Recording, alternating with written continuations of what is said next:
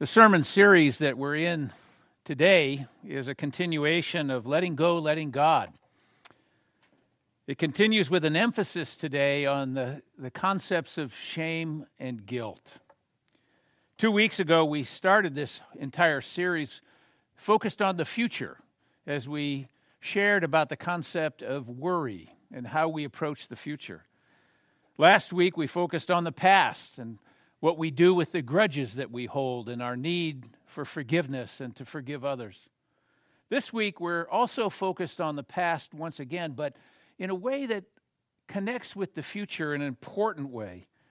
The implications of our past. How can we deal with shame and guilt? Letting go of guilt and shame and giving up the hope of a better past.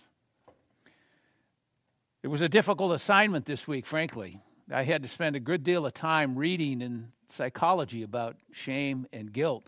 This is a sermon my good friend and member of the church, Dr. Jeff Prater, might have given even more effectively. Our text of Scripture comes to us from Isaiah, the 54th chapter.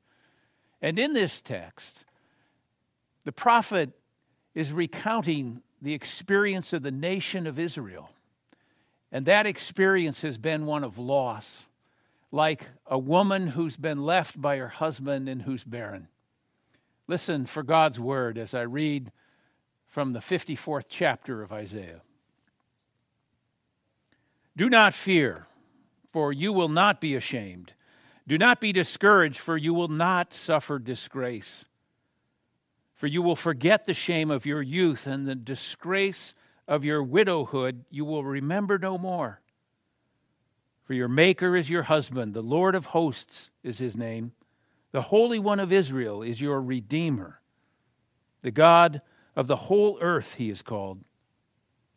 For the Lord has called you like a wife forsaken and grieved in spirit, like the wife of a man's youth when she's cast off, says your God.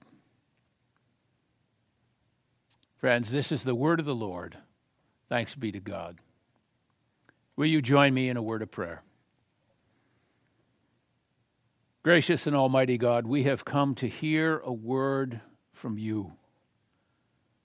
We ask that you would quiet within us any voice but your own and speak to us now as only a living God can.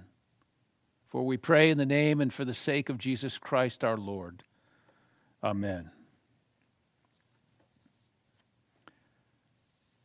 Lament is turned into rejoicing in this text.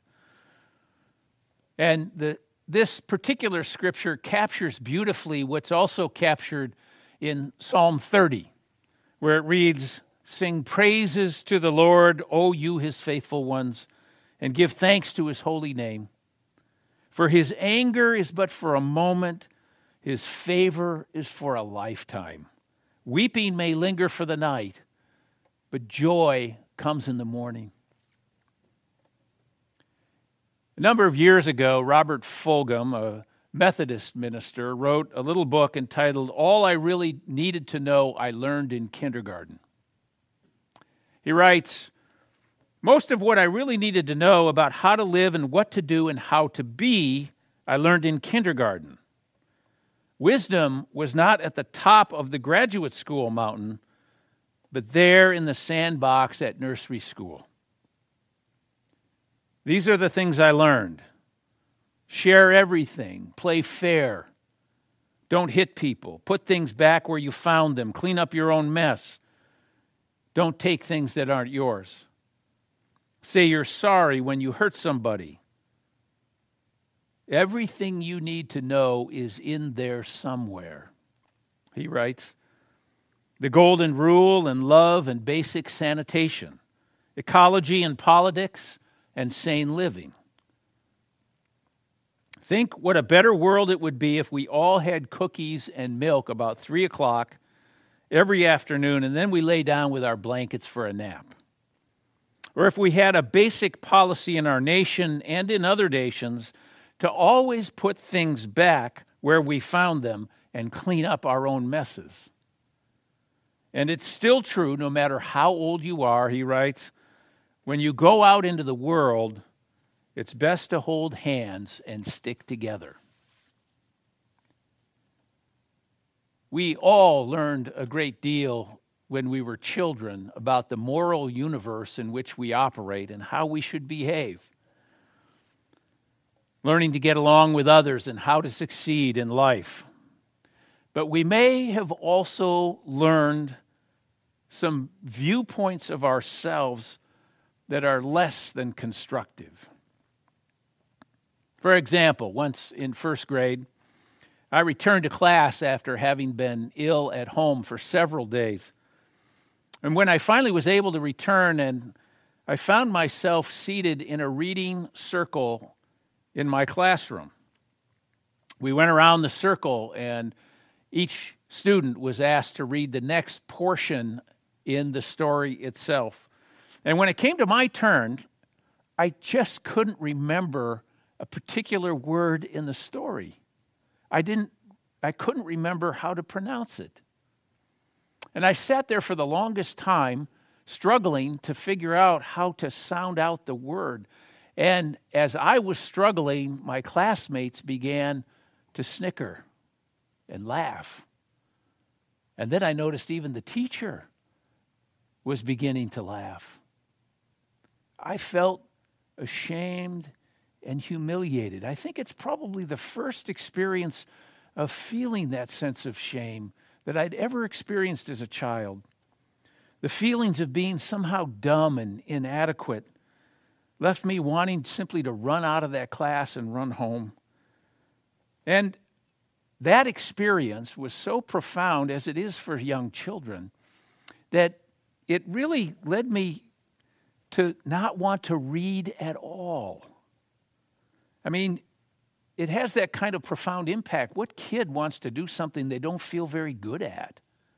So for me, I turned to recess. That's where I could excel. I wasn't afraid of abandonment out on the playground.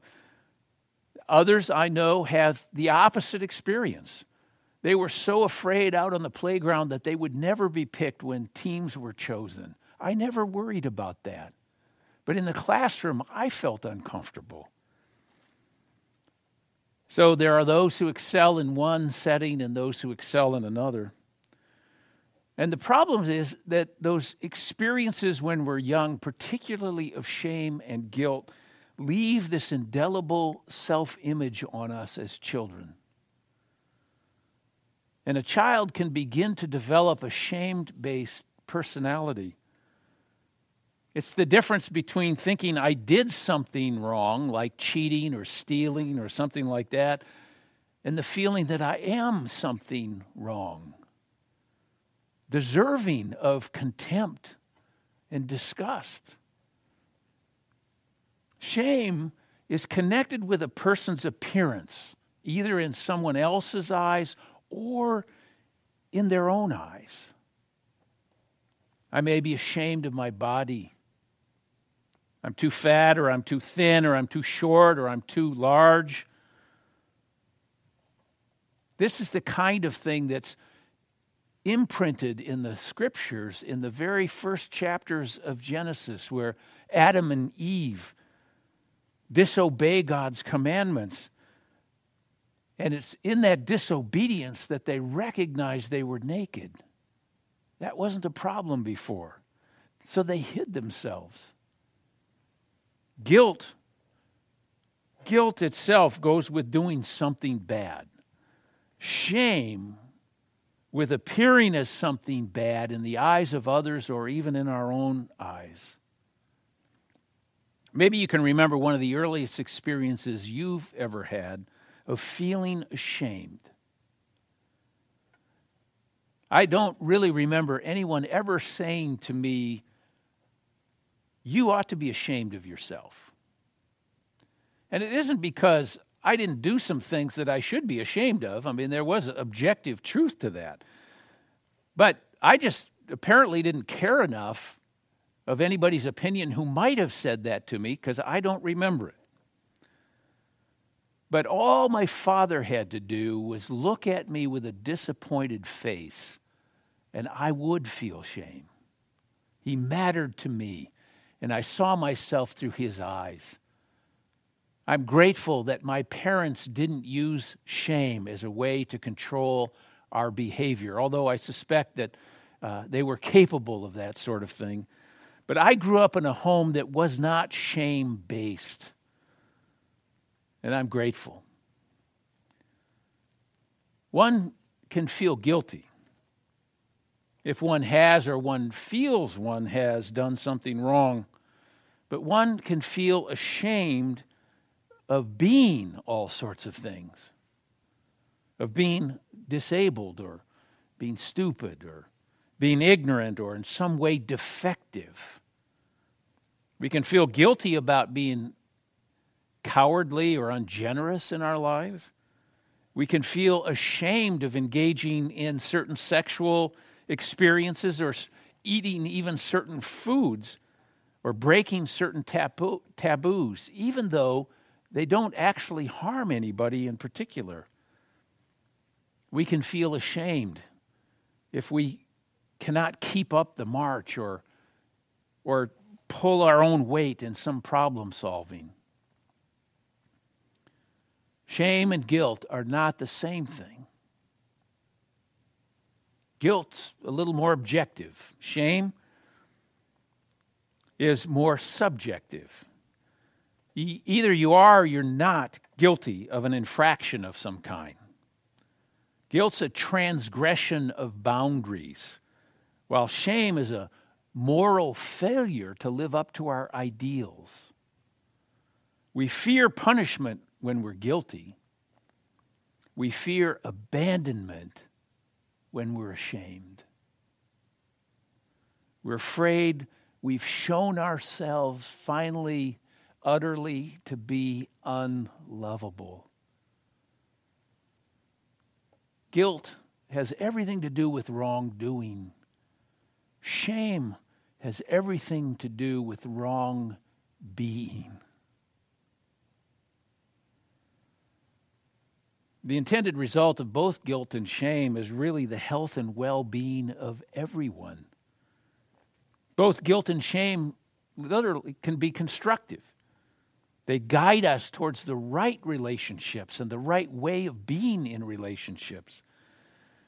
So in the right place and used the right way, they lead us back on track, avoiding destructive behavior, either self-destructive or destructive for others. Guilt helps us avoid punishment. Shame leads us to our highest ideals.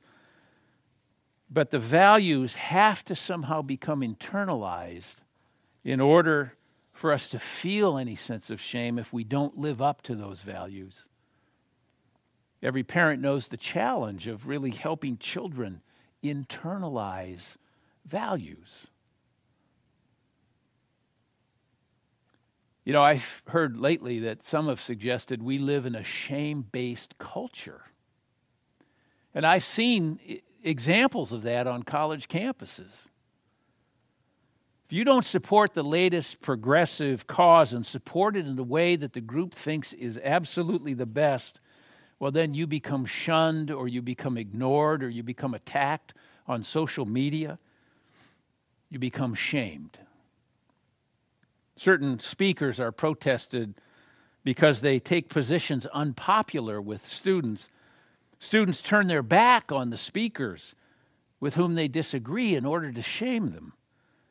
And the pressure to conform to all this can be really quite intense.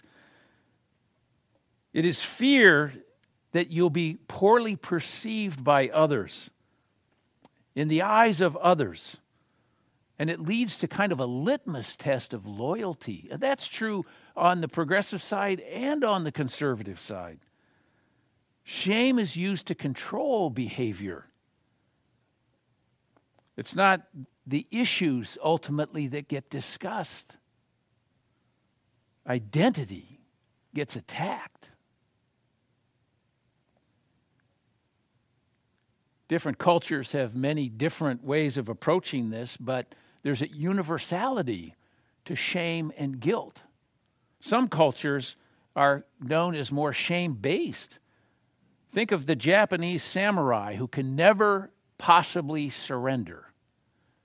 Doesn't matter what's right or wrong in any situation, to lose face with themselves and those who are important to them is intolerable. They would rather die. So shame can be constructive, leads us to change into right relationships with others and with God. But it also can lead us to a shame-based personality where we withdraw from others because we're afraid of being abandoned by them. We become self-protective, and we isolate ourselves because we don't want them to perceive just how defective we really are. That's where the love of God comes in, right there. It has the power to utterly transform our own self-understanding and our own misguided self-perceptions. Once you encounter what is sometimes called the aggressive love of Jesus, or as Brennan Manning describes it, the relentless tenderness of Jesus, that God has this unconditional love, this unconditional desire to be in relationship with you. And in so doing, he restores your capacity to be in relationship with others. That becomes absolutely transformative. No longer are we fundamentally worried about abandonment and living with a self-image ashamed of who we are. Now, all of that gets unraveled and undone. It concerns me as I read the press these days, the growing numbers of people who are committing suicide of all ages. Particularly difficult for 18 to 24-year-olds. They believe somehow they're flawed, fundamentally, and unworthy of living. And it takes real love to overcome that self-perception. Constantly comparing themselves to others who are more beautiful or smarter or with better opportunities or a lot more personality. We simply can't abandon our self-images until the scaffolding is there for some other understanding of who we are.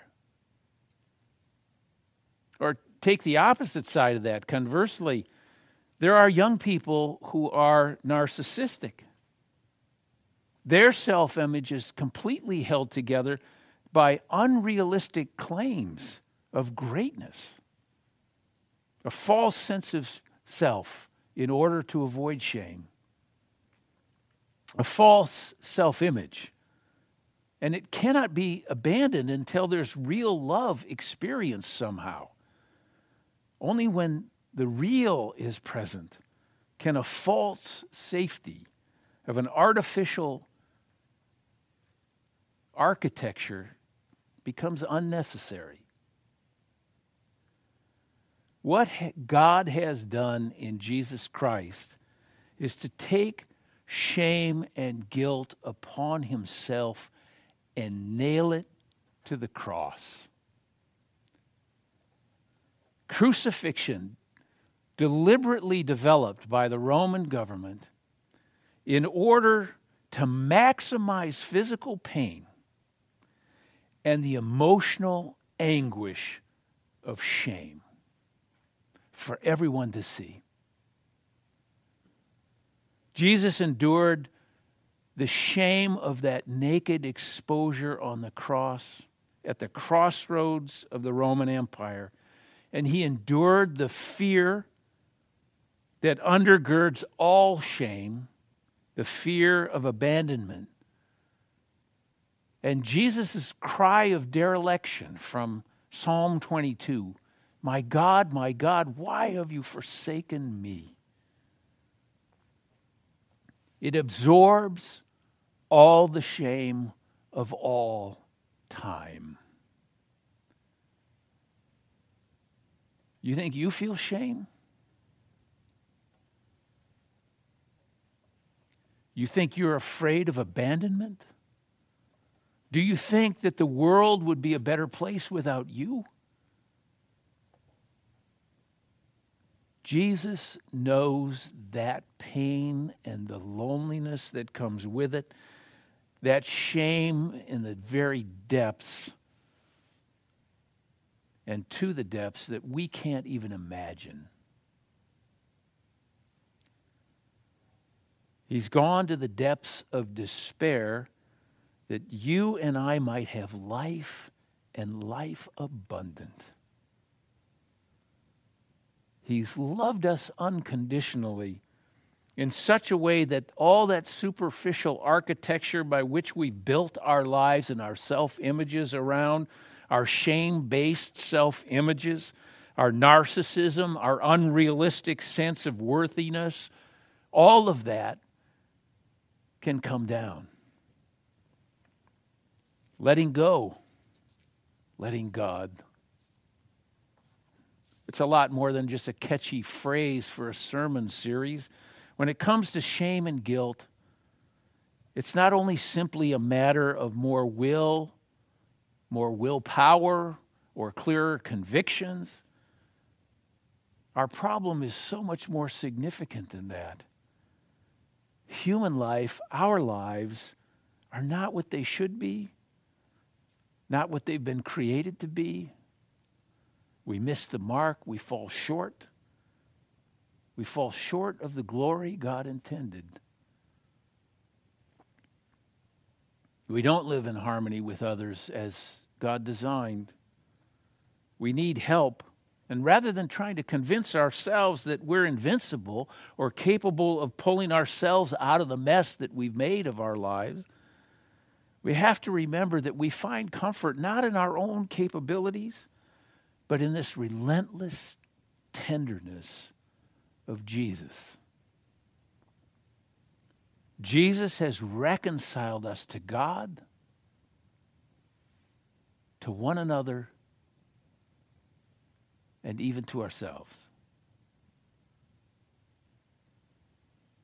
Recently, on Ash Wednesday, we were marked with the cross on our foreheads in ash as a sign that God has reached all the way down to the dust that we are to make us new, reconciled from our guilt and shame by the power of that cross that's been etched into our foreheads. It's a sign that our life now is a hidden one, restored and redeemed by the power of God's amazing love. It's the only thing I know that has the power to lift our guilt and absorb our shame and put us back into life with a future full of promise and opportunity. Don't miss that future. Christ said to his disciples, I'm telling you this now so that my joy may be in you and your joy may be complete. This is the reason Christ has come. For his anger is but for a moment. His favor is for a lifetime. Weeping may linger for the night, but joy comes in the morning. And so Jesus invites us to this table. This is the Lord's table. It's a life-giving place. It has all that we need to sustain us. This is the Lord's table, and all those who humbly put their trust in Christ and who are sorry for their sins and desire to be delivered from the burden of shame and guilt, who long for that life and life abundant that Christ came to bring, All are encouraged and invited to come to this table. Let us so come that we might receive all that nourishes human life and allows us to thrive.